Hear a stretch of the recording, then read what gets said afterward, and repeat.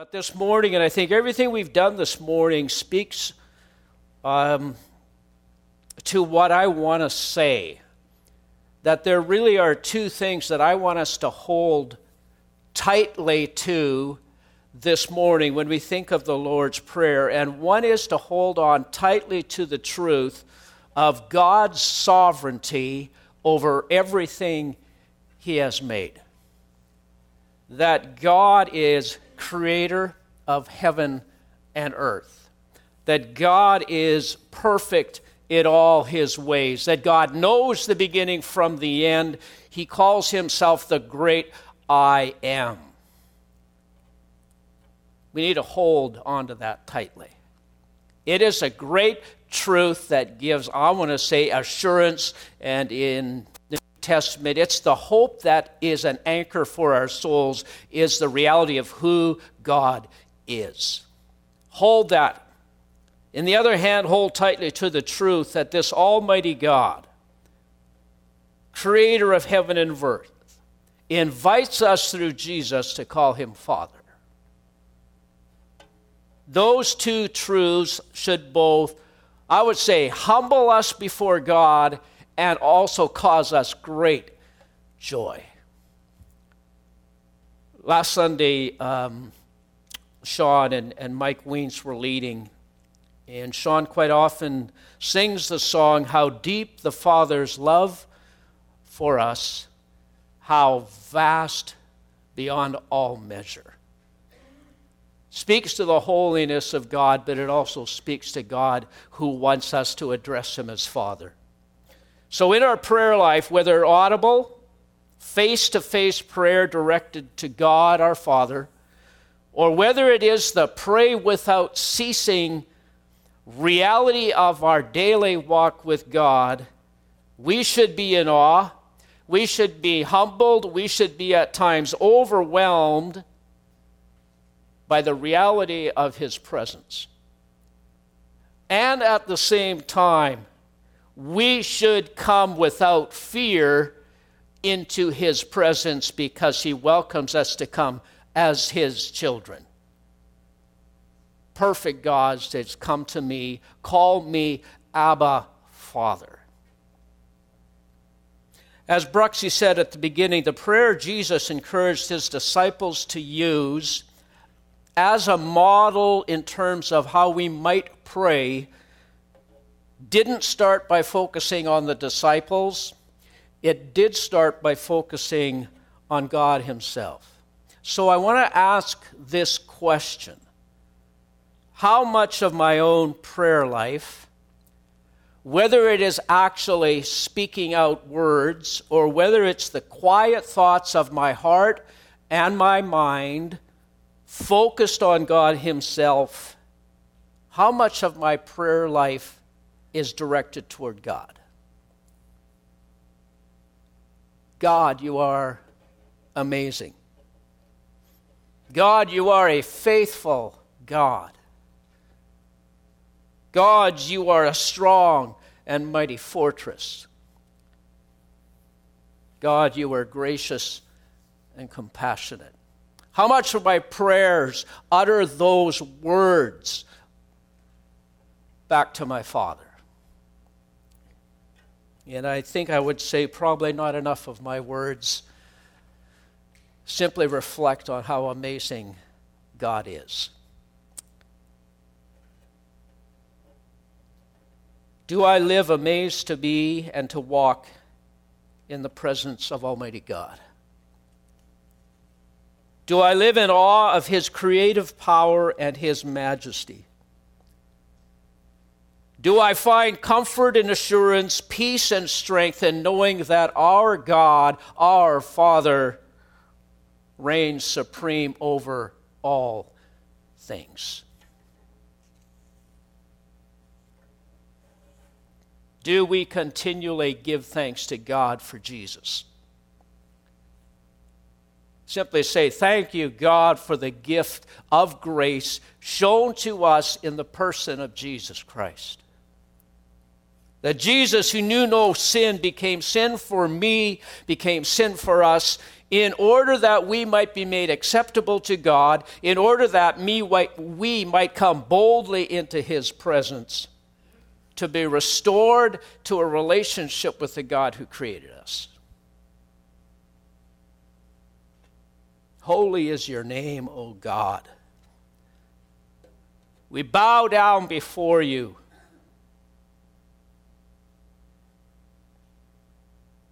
Our Father who is in heaven, hallowed, holy is your name. And yet this God, who is holy, who is just, who is righteous in all his ways, through Jesus invites us to address him as Father, as our spiritual, if I can put it this way, our spiritual daddy. And I struggled a bit with even using that term, but I think that's how we need to see God the Father.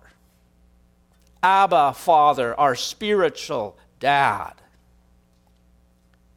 And there is an intimacy in this invitation that I think at times should cause us spiritual goosebumps, if there is such a thing.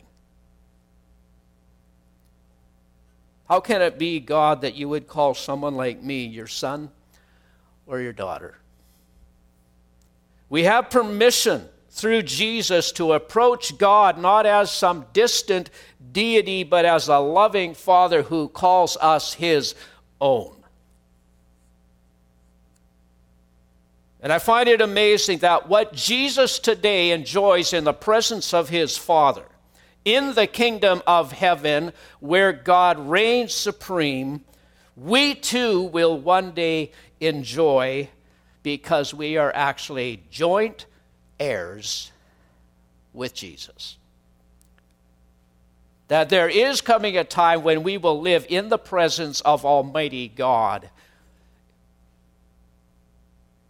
bow down before him as God, acknowledge him as Father in a way that will be perfect. We do not come before God in fear. We do not cower in the presence of God. We do not approach him hoping we have somehow done enough. We approach God through Jesus without an ounce of self-righteousness. Zero. We come before God because we are actually dressed, the Bible says, we are dressed in the righteousness of Jesus. That's why we can come freely. That's why we can come boldly. That's why we can come without fear. The indwelling presence of the Spirit of God is perhaps the greatest of all gifts that we've been given.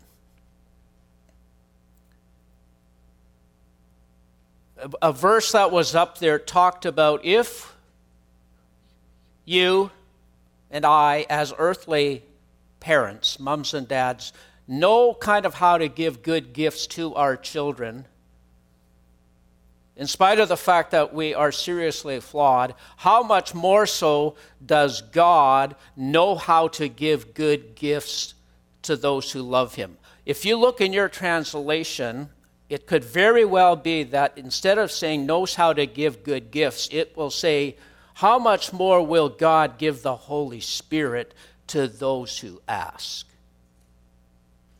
And to me, when I look at those two translations, there seem to be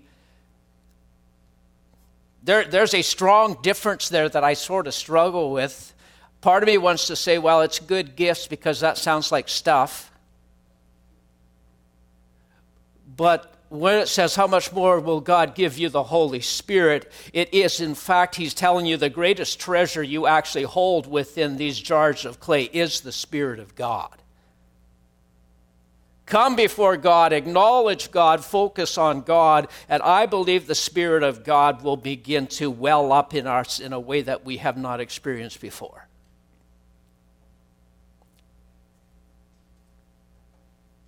When we address God as Father, we need to understand that He is our Father who is in heaven. So, not like our Father who is on earth. And as I thought about that this week and even last week, part of me initially wanted to say we need to address God in the same way we would address our earthly father. And then I realized how troubling that comparison actually is. That the only reason maybe to make that comparison between your earthly father and your heavenly father is to simply show how much God is unlike your earthly father. You know, I had the privilege of growing up in a very stable and a very secure Christian home. So I was blessed. I have 5 siblings. I have an older brother, and I have 4 younger sisters. So we're all reasonably close together. So, I mean, ours was a busy household growing up. My mom was fully consumed with feeding us, caring for us, and trying to manage us. And my dad was consumed with his secular job as well as the responsibilities that my dad had at church. So you might say, well, it sounds busy, but it also actually sounds really good, Doug. And I do think about how fortunate I am. How fortunate I am to sort of enjoy the family that I do. And I know that there are others who might very well say, well, you know what, Doug, as imperfect as your family life might be, my earthly father experience is not even remotely close to yours. That there would be many people who would say, I don't really actually know my dad very well at all.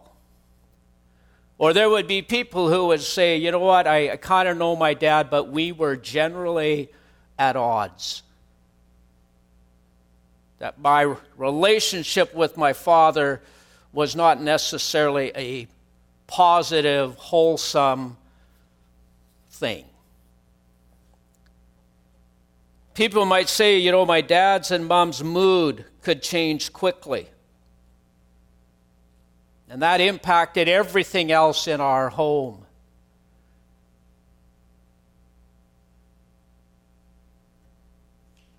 And so that comparison only makes sense to me, Doug, if you can tell me how different my heavenly father is from my earthly father.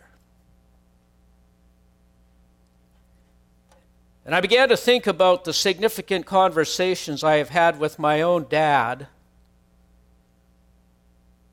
and realized how limited they were.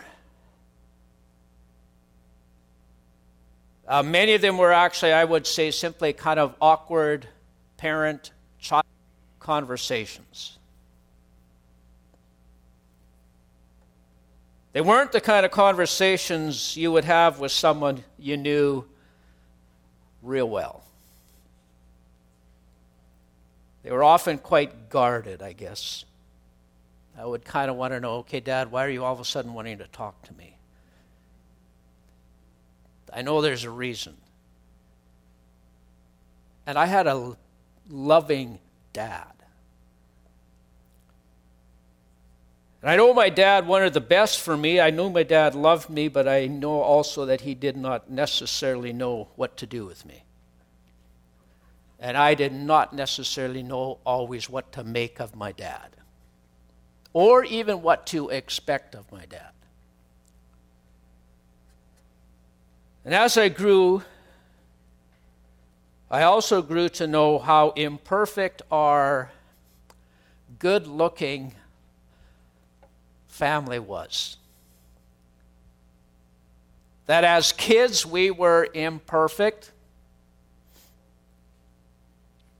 And my mom and dad, who I love dearly, were also imperfect. I think being an earthly father, being an earthly mother is a challenging, complicated, at times daunting assignment. And every father and mother fulfills that role imperfectly. That our earthly parents are, and if yours have passed away, they were flawed. And I thought, you know what, every one of them, every mom, every dad, as they sought to nurture, to train, to encourage, to love, to discipline their own children, they did so while dealing with their own issues. And I remember as a kid not even crossing my mind that maybe my mom and dad had issues. I thought they kind of, well, you know, they're adults. It's all good. I grew to learn that it wasn't.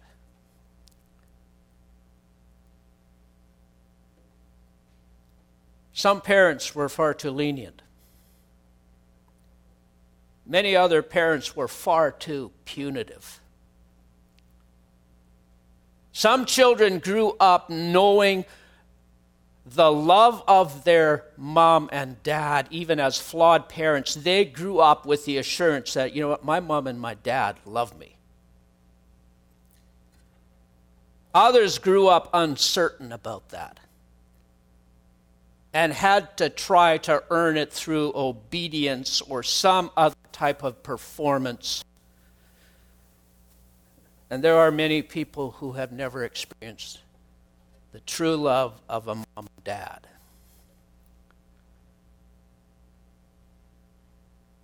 But we have a Father who is in heaven, who is perfect in all his ways.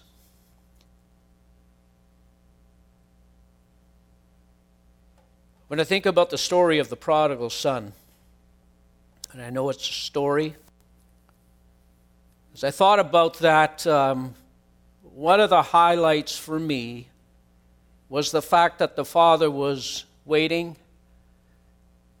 kind of watching, perhaps praying for his wild son to somehow have a change of heart. And punishment or retribution is not even in the picture. It's not even in the mind of that father about, okay, somehow you need to pay for what you have just done. It's as if the father knew that his son had already paid a high price for his decisions, for his bad choices, for his sins. That his choices had already taken their toll on him. And all we see in this parable is the outstretched arms of the Father, embracing a lost son who had come home. And I was so happy that when you did that song that said, I'm running to your arms. I'm running to your arms. That's the invitation of Abba Father to run into his arms. We all long for a father to whom we can talk without fear of accusation, without fear of punishment. We all need a father who will simply love us and accept us. We all need a compassionate and forgiving father who does not deal with us according to our faults. What a sweet truth. God is that kind of father. We need to come to him as our spiritual dad. No pretenses, no self-righteousness, no strange, weird spiritual language. The more that you know someone, I would say the less complicated is the language you use when you talk to them. I believe that's true with God our Father and how He would have us talk to Him. The religious leaders of the day, and we looked at that a bit last week, practiced repetitious, long-winded, I will call them performance-based prayers, perhaps sprinkled with spiritual-sounding phrases, to which Jesus said, if you pray like that, some people will be impressed. But Jesus said, I will not hear those prayers. Jesus says we are to address God as our Father. Talk to Him because He knows you. He is your God. We are His sons and daughters. Our Father who is in heaven is perfect in all His ways.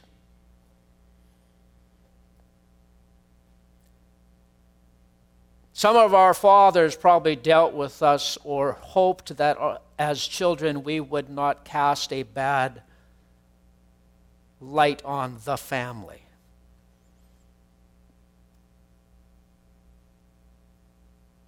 It's like God doesn't sort of have that kind of an issue. Does not deal with us according to our sins. He has dealt with us in the person of Jesus Christ. That He is mindful that we are weak, but He has not dealt with us according to our sins. Rather, He has seen our weakness and offered us grace. The undeserved favor of Almighty God is our treasure that we carry with us as children of God. And God says, come into my presence and call me Father. I'm going to end there. There's two things I want us to leave with. And Curtis, feel free to come back up. The one is the unmatched splendor, majesty, awesomeness of the God who created heaven and earth. To be in awe of a God who is holy, just, righteous, perfect in all His ways, who knows that we are weak, and He calls us into His presence through Jesus as our Heavenly Father. I'm going to ask, I hope it's okay, I think the words are on the screen. Just before we close, I think it would be great for us just to pray this prayer out loud together as a church. So if you don't mind, I think maybe I'll even invite you to stand. And I know Bruxy Cavey said the purpose of the Lord's Prayer is not that this is a prayer we should repeat all the time over and over, but I think it also is a beautiful prayer to pray as it is written from time to time in our own lives and perhaps even in the church. So pray it with me. Our Father who is in heaven, holy is your name. Your kingdom come, your will be done, on earth as it is in heaven. Give us this day our daily bread, and forgive us our sins, as we forgive those who sin against us. Lead us not into temptation, but deliver us from evil. For yours is the kingdom, the power, and the glory, forever and ever. Amen.